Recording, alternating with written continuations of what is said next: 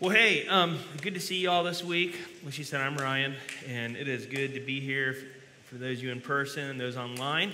We're glad you're joining us today.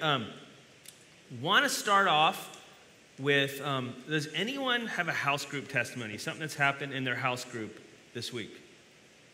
Or some way that you experienced God's love or breakthrough, or maybe you invited someone where they came or didn't. Anyone got a story to share? All right, Terry, let's hear it. Lynn, could you bring the mic over to Terry? All right. We just want to celebrate stories because these are important and everyone gets to play in a vineyard, not just those that are up here. Testing, okay. Yes, this wasn't in our house group because we didn't have house group this past week. But I just want to say, if you all want to minister to people, yard sales. Because guess what? They can't go nowhere, can they? They can go in the house, but you can just sit there and wait until they come back out, right? But anyways, I talked with this one lady. We just had some things in common, you know, how we grew up and different things and trying to solve the world's problems, you know, together. And she told me she was going to have surgery coming up. And first of all, I invited her to church. I said, hey, you all go to church anywhere? And she says, no. She said, I haven't found anywhere where we connect. And I said, well, I want to invite you to the vineyard. And I told her when it was and what time. She goes, oh, okay, we'll have to check it out. And then she said, I'm having surgery coming up. And I said, well, I'll pray for you. And then we just kept talking. And then finally, I just felt impressed. God's like, you need to pray for her now. So it was a wonderful experience. I prayed with her. And when we got done, she said, thank you so much. Because we were talking about how they only connect with a couple of their neighbors, one to the right, one to the left. She goes, I don't even know anybody else in this neighborhood.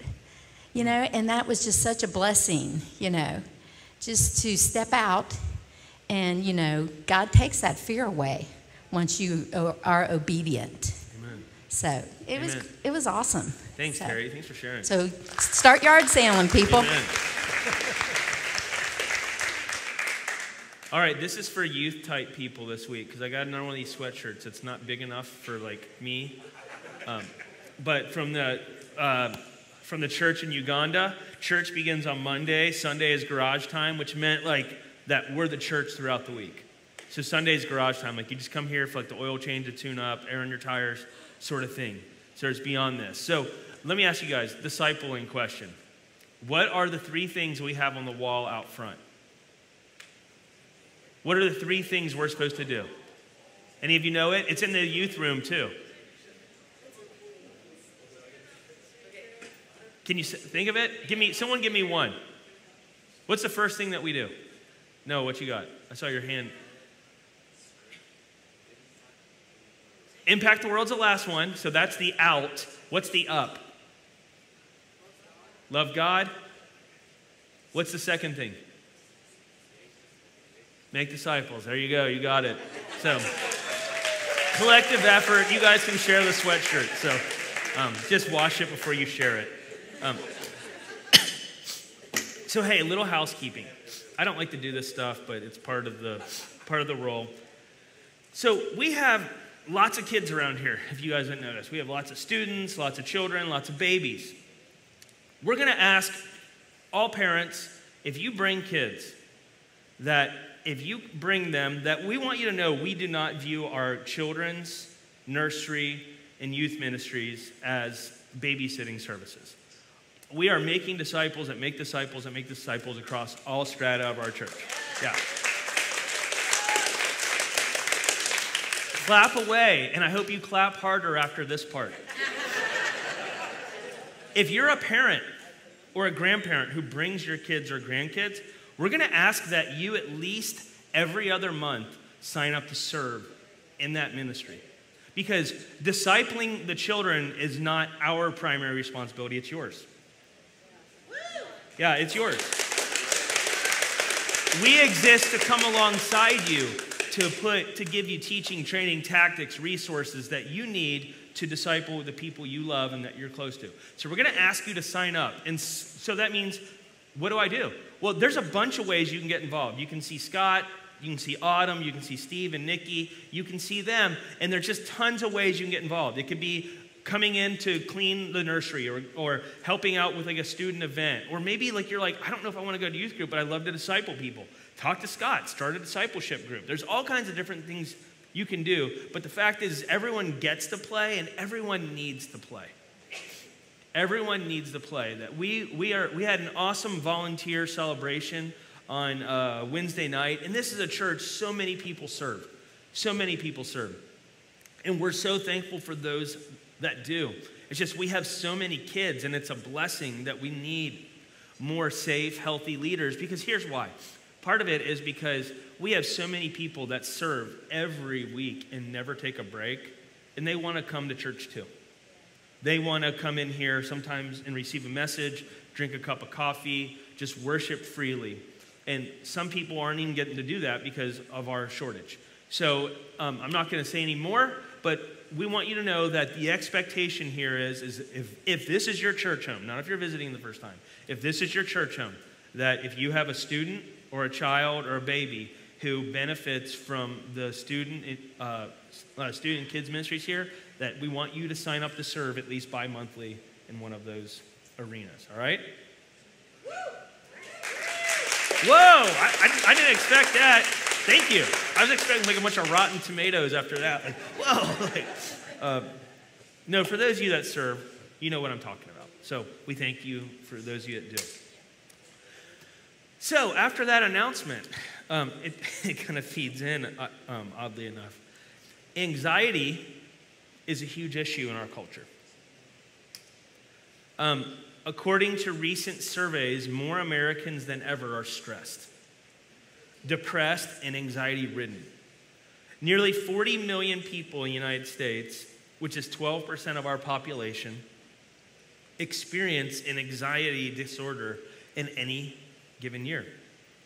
Anxiety disorders are most common and pervasive and show up in the arenas of mental illness, autoimmune disorders, relational fissures, job loss, stresses, and even suicide. I was reading a story recently, several years ago. Me and Carla went to this conference for a week-long thing down in Pawleys Island, South Carolina, and we were at a big church called Seacoast. And Seacoast is a really cool, big, impressive church in South Carolina and some other states, and they have multi-sites. And one of the pastors there, I learned, Darren Patrick, who's a speaker, author, leader, died in May of 2020. And according to Seacoast, where he was the teaching pastor, he died from a self-inflicted gunshot wound. And a longtime friend of Patrick's noted that pastors often don't know what to do when they struggle. They attempt to keep up appearances and handle struggles on their own. He said, we don't feel like we can ask for help.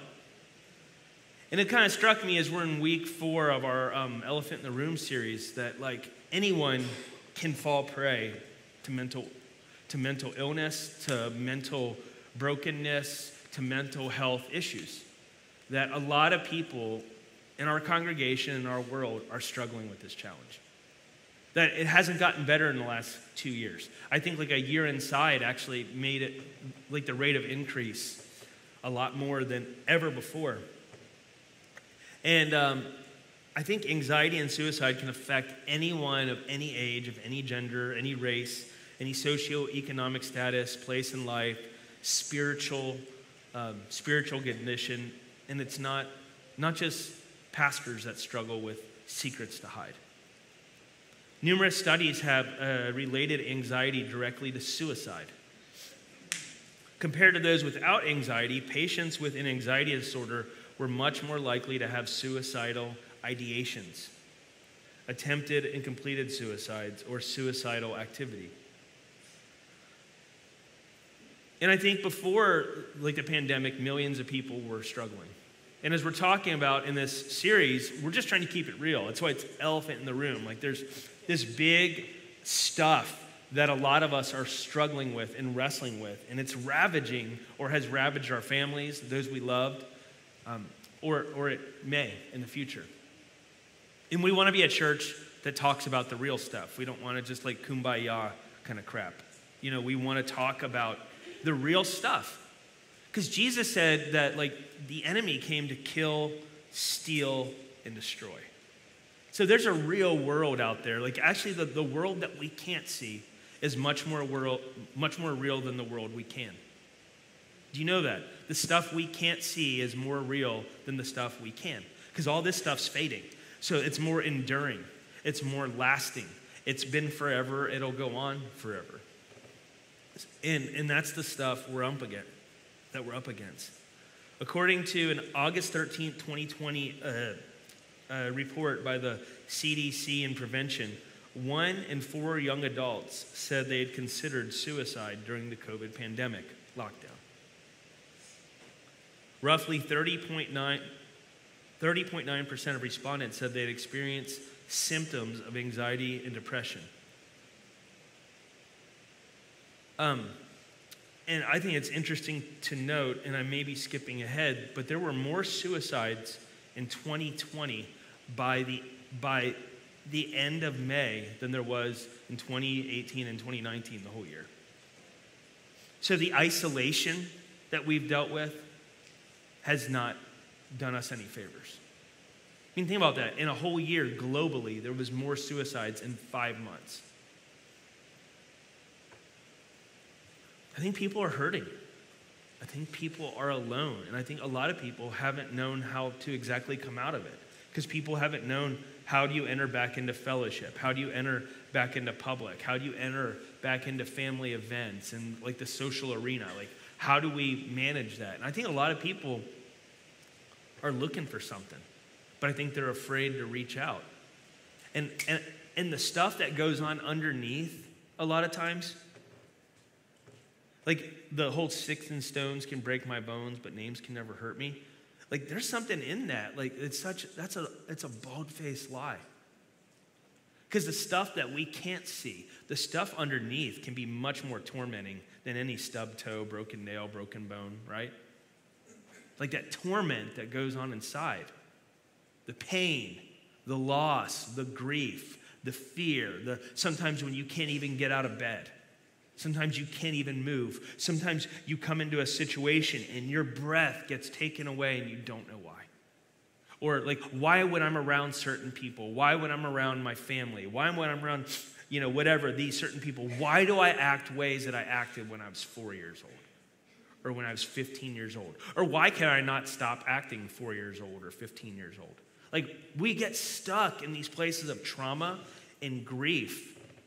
And the anxiety that goes with it is insurmountable for so many folks. Do you know that 2 times more people die annually almost from suicide than homicide in our country? Think of that, almost double. According to the CDC again, suicide rates have increased 25% nationally from 1999 to 2016, and they rose in nearly every state. And actually, they've risen by another 5% almost since 2016. So we're seeing about a 30% increase in the amount of people that are taking their own lives in our country. And suicide, it's the second leading cause of death for Americans the ages 10 to 34. Second to only overdose deaths. And they're vastly higher in children under the age of 13 than any point in our nation's history, according to 2021 research. And then I saw this, and this is crazy. And these are a lot of stats. But 2017 suggested that 1/3 out of all Americans have a family member or a close personal friend who's committed suicide. Third. An article in the New England Journal of Medicine that I was looking through noted that during public health emergencies, emotional distress is ubiquitous and affected across all strata of populations. Ubiquitous just means it's everywhere. And counselors cited the obvious that the isolation and strain caused by stay-at-home restrictions have led to myriad types of psychological harm. Like, it's interesting, during the lockdown, and I know you're like, why are you bringing this up, dude? We're kind of past it. Well, during that time, porn sales, booze sales, drug sales were an all-time high. When you take those things, whether for the first time or more times, it puts a hole in your soul. It puts a gap, and it doesn't do anything. Like, that stuff's not the issue, but it covers the issues, and it creates issues. And we have a culture full of people with major issues because of stress and loneliness and anxiety. That's unchecked, that's not taken care of, that's not talked about. And I think that this affects a lot of us. This affects a lot of us. I think that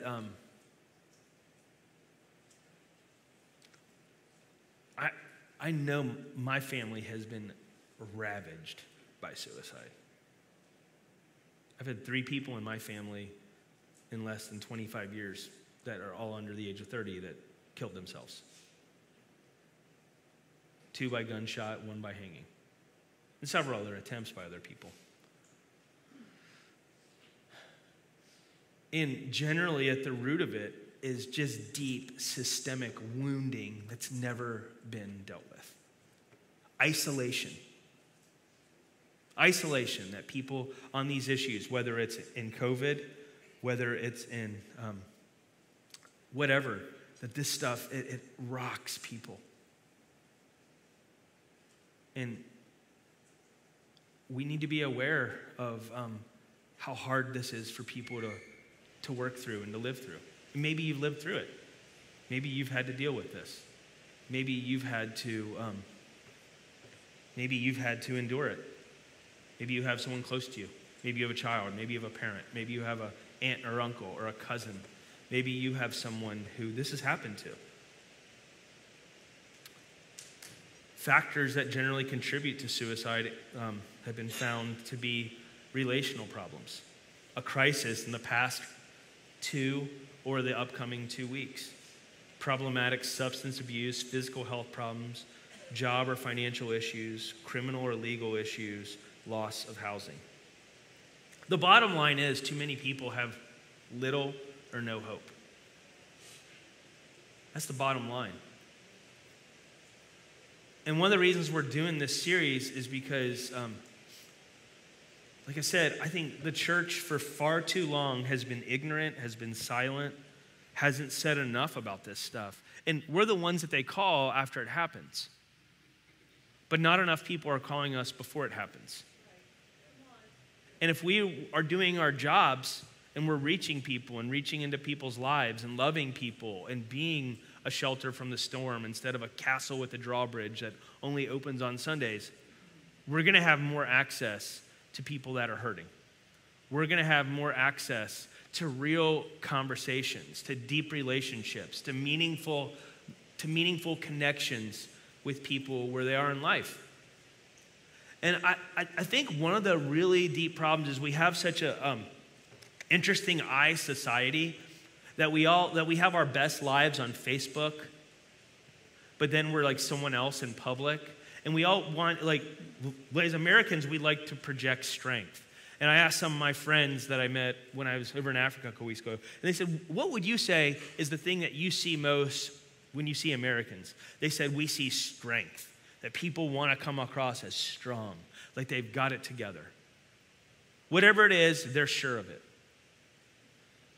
And I thought it's so interesting that we have such a culture of feebleness. I mean, you can't tell anyone anything now without them getting butthurt, can you?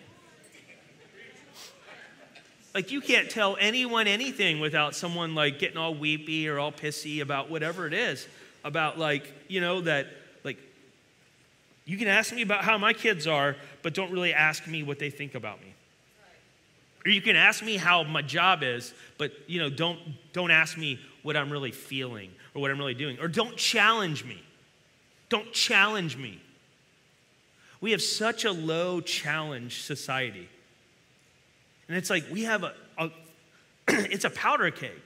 Like we are ready to pop as a culture. We are ready to pop. I mean, anyone mad about gas prices? Anyone just like feel like you want to drive by with like a missile and just like at whoever? I mean, like it's just like, and we're ready to pop. And I think that there's stuff that you can't heal or change what you don't acknowledge. And if we don't start making spaces for our own souls or the souls of others to really be able to share and grieve and express and hear people's stories, like we're never going to make an impact. We're never going to make an impact if we don't do that. Because I think of all the people that are hurting that just no one ever knew. I mean, people had ideas, but the 3 people in my family who killed themselves, he didn't really have an idea. I mean, one of my aunts was about to graduate, and she got accepted like in the med school. She was in a nursing program, was going to go into med school, and she did so great, and just broke up with her boyfriend and gone. It's just, no one really knew. No one really knew. And, maybe you come in here today. Maybe you're struggling with this. Maybe suicidal ideation overwhelms you at times.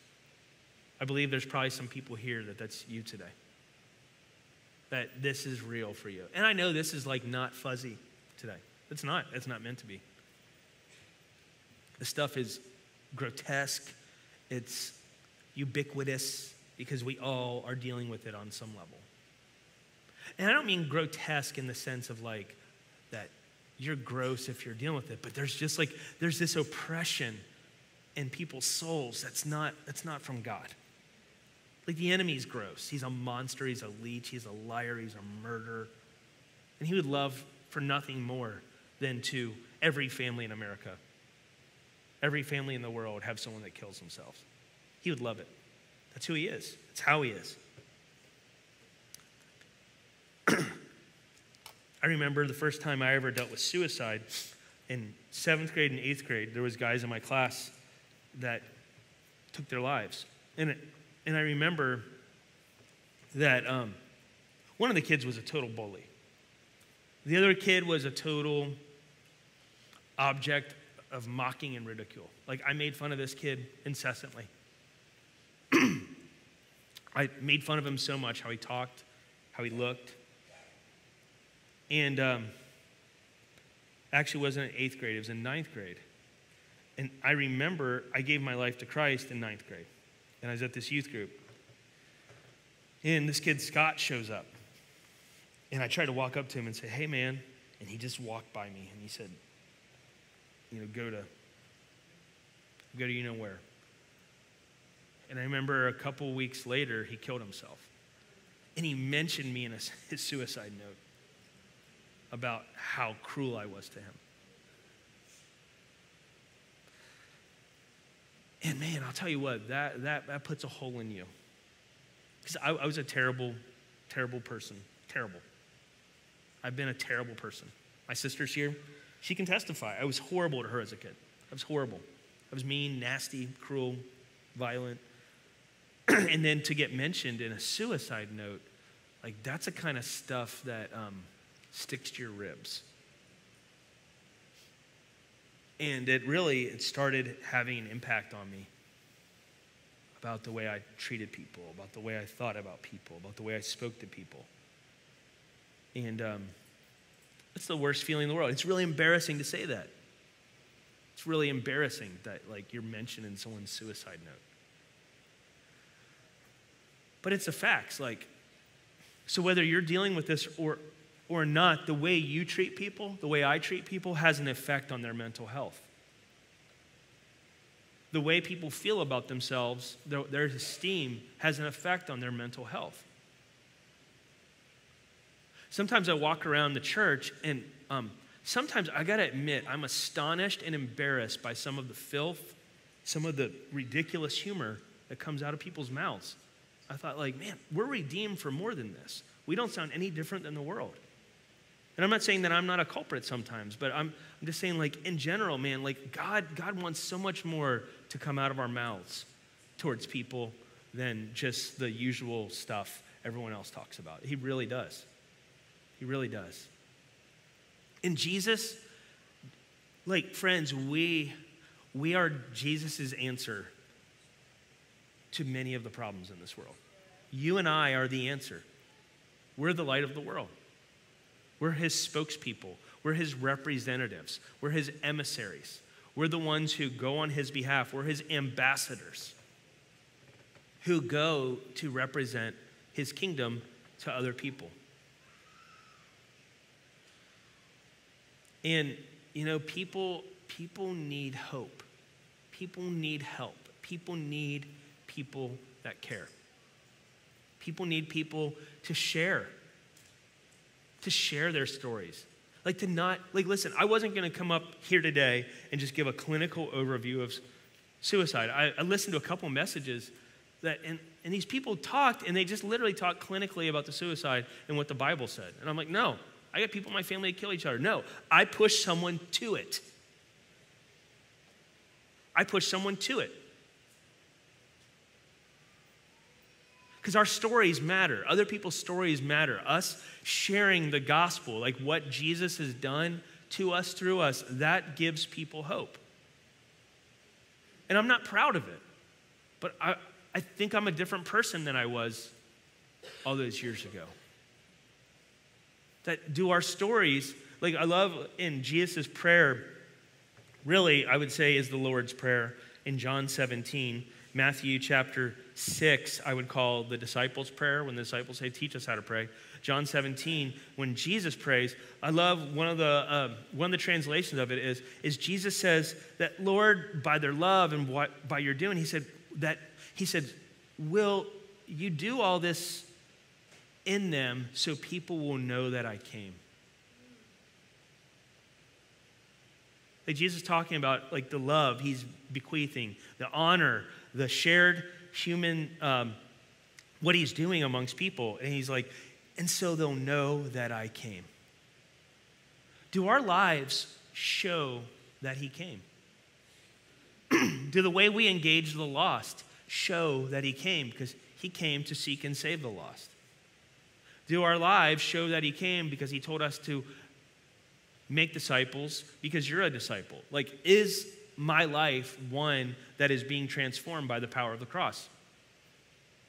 When people look at me, when they look at you, do they know that he came? Does it surprise people if you tell them you go to church? Or would it surprise people if they know like you're a Christian and it's so much different than all the garbage they've seen in the news? That, oh, that's what love looks like. Oh, that's what hope looks like. That's what joy looks like. See, friends, the only answer to the question, the only answer to the pain is Christ in us. That's it. There's no other way. That is it. There's no other answer to that question. And so whether you've walked through suicide with someone you love, or you struggle with that, and God forbid, maybe that's something that happens, the only answer is Christ in us. But this isn't stuff that catches God off guard. In Acts chapter 16 says this, verses 25 through 30. About midnight, Paul and Silas were praying. They were in jail for casting a demon out of a girl who was basically a fortune teller, and she was annoying them.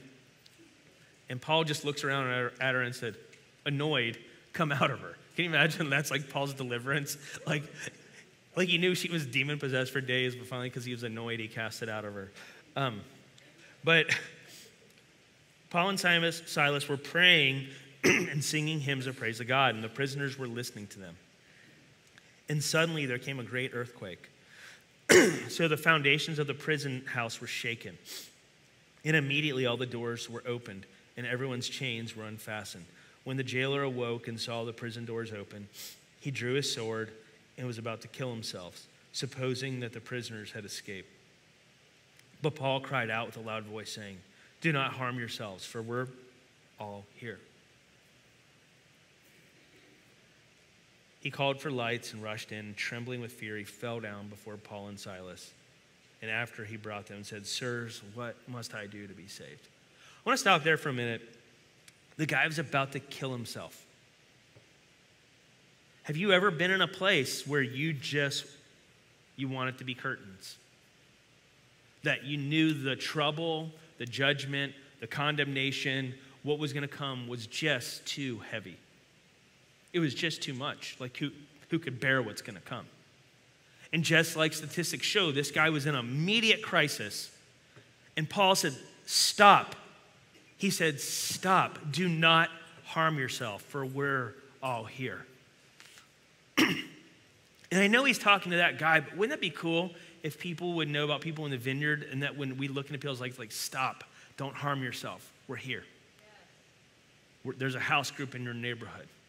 There's a person who lives next door to you. There's a friend of your brother's. There's a friend of whoever. Stop. Don't harm yourself. We're here. Think of the power of that. Stop. Do not harm yourself. We're here. And he said he fell down. He said, "Sirs, what must I do to be saved?" Do you know when we reach out, whether you're struggling, you are called to reach out. No one can make you reach out. And now I'm telling us to go be the church, but some of you who are maybe struggling, share this stuff. That mold grows in the dark. Mold grows in the dark. And the best way for that, maybe that thought you're having, that you have this thought, maybe you're like, "I don't even know where this came from, but man, I have this fixation with dying." Shine the light on it. Tell someone and watch how that thing dissipates. Watch how that thing dissipates.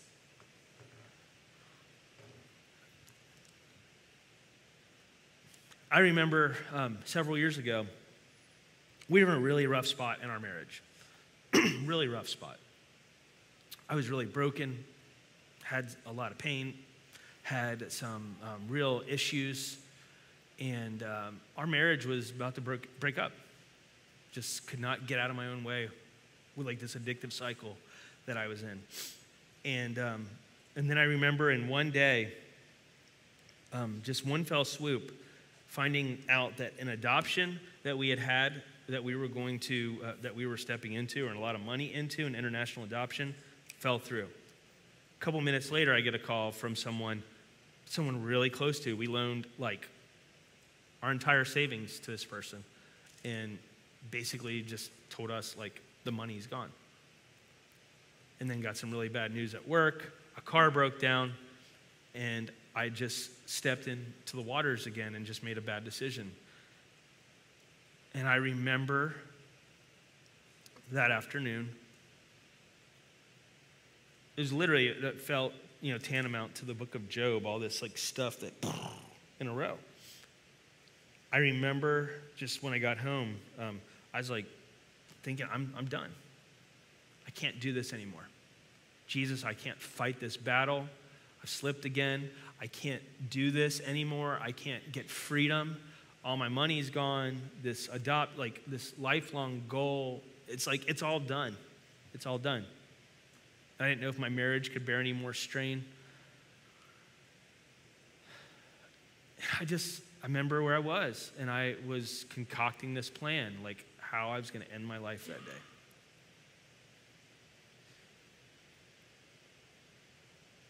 And I just remember where I was, and I cried out to Jesus. I said, "Jesus, why are you doing all this? I want to die. I can't take it anymore."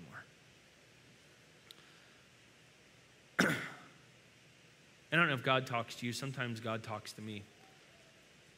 And it's very interesting. I kind of heard in my spirit this chuckle. Thinking like, okay, this is either my mind's playing really weird tricks or God's a jerk. Is what I thought.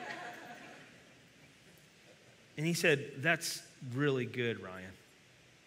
That's actually what I've always wanted for you. I've always wanted you to die and let me live. Yeah. Yeah. He said, I will fight this for you. I will do this, what no one else can do. I will return the years the locusts have eaten, and I will do this for you. But you have to die. And not at the means you're thinking of. You have to start letting parts of your life die so my life can live. Because he's like, the old one and the new one can't coexist. You'll love one and hate the other. And he said this tension that you keep living with is because there's stuff that's not dead yet.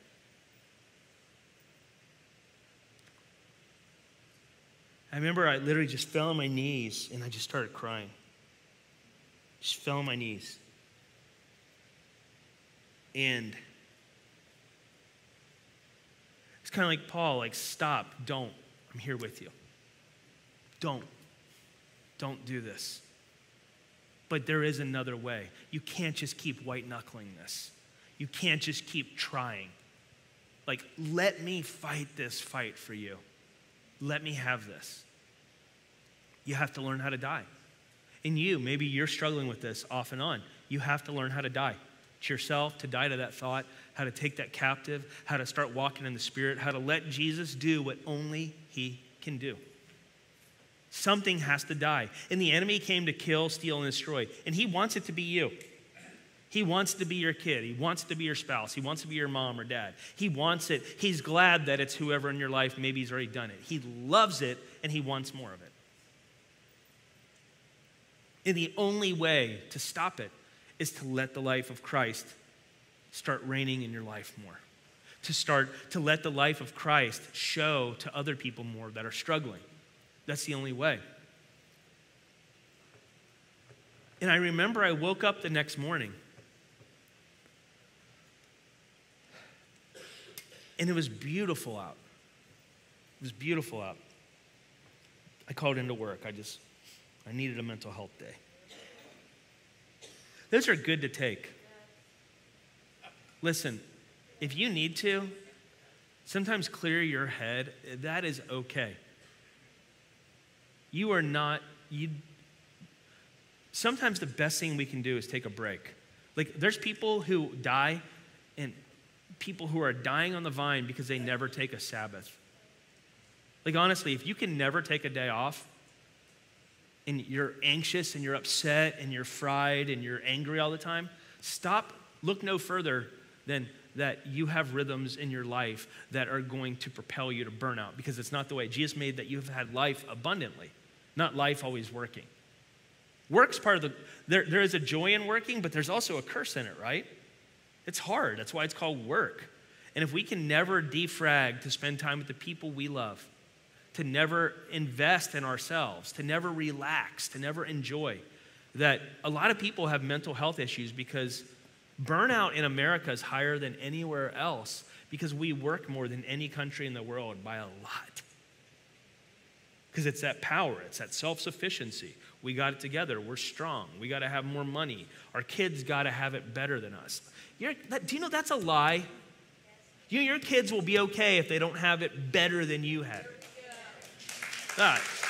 They will be okay. You know what your kids need? They need people that are involved, not people that give them presents. People that are involved make disciples. People that give presents nonstop and just work to pay for them make brats, or make lonely kids, or make purposeless kids. And there's a lot that God wants to do if we can just reorient the priorities of our lives around Him. And I remember I woke up and it was beautiful out. And I just went for a drive.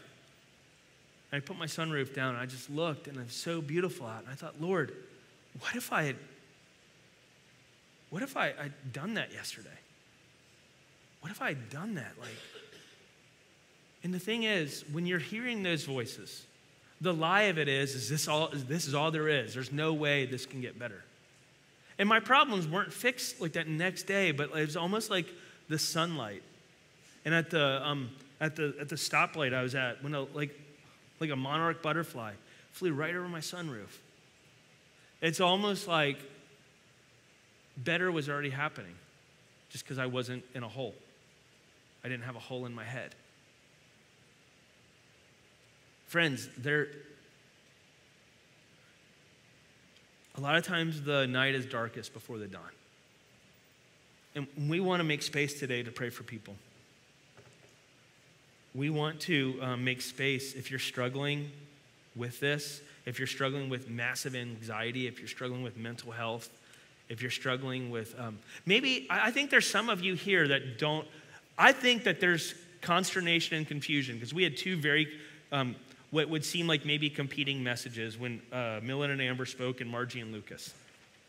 I think that there's some people that's messed with. If you're on medicine or struggling with it, like which is right, which is one, it's like, listen, we're not here to judge. We didn't come here to judge anyone. But we know there's hope. We know that the hope is not just a pill.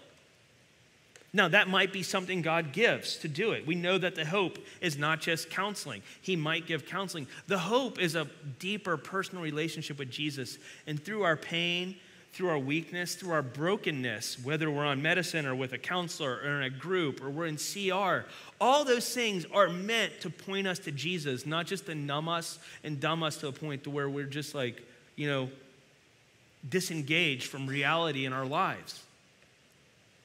So if you feel like those messages were kind of disparate and you don't know what to make of it, we want to pray for you today. Because we're just trying to tell the whole story.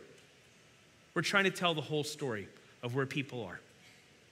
And just because someone got off medicine doesn't mean that you can or can't, and it doesn't mean that you will. We're just talking that someone did. And just because someone's on medicine and you're not, it doesn't mean that they're a loser or they have less faith than you. It just means that's part of their journey and that's helping them.